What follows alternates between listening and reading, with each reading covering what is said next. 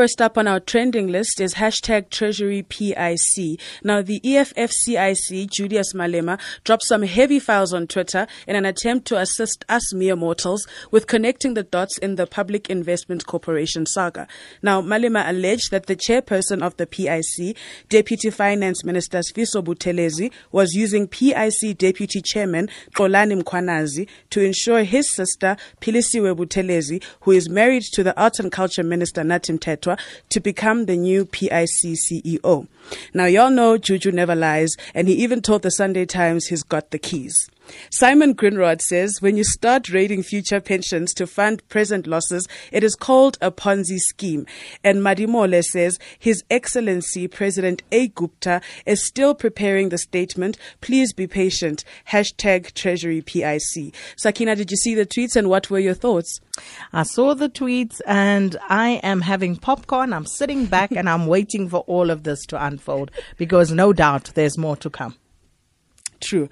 Onto the water situation in Cape Town, which is still trending after it was revealed that they will be installing 51,000 water management devices on properties of those identified as the metro's most excessive users.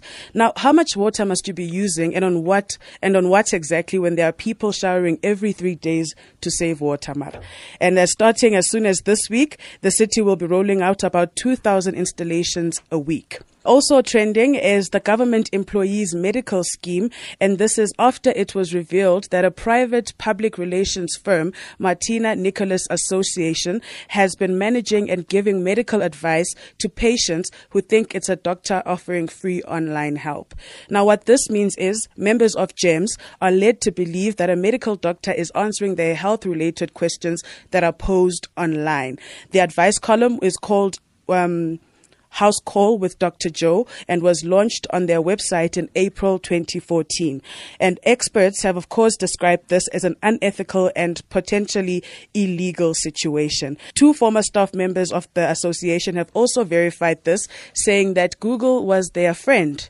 Do you perhaps use online doctors, and does it make a difference to you whether the person on the other side is not a qualified medical practitioner? Let me know, please. All I can say, it's dangerous.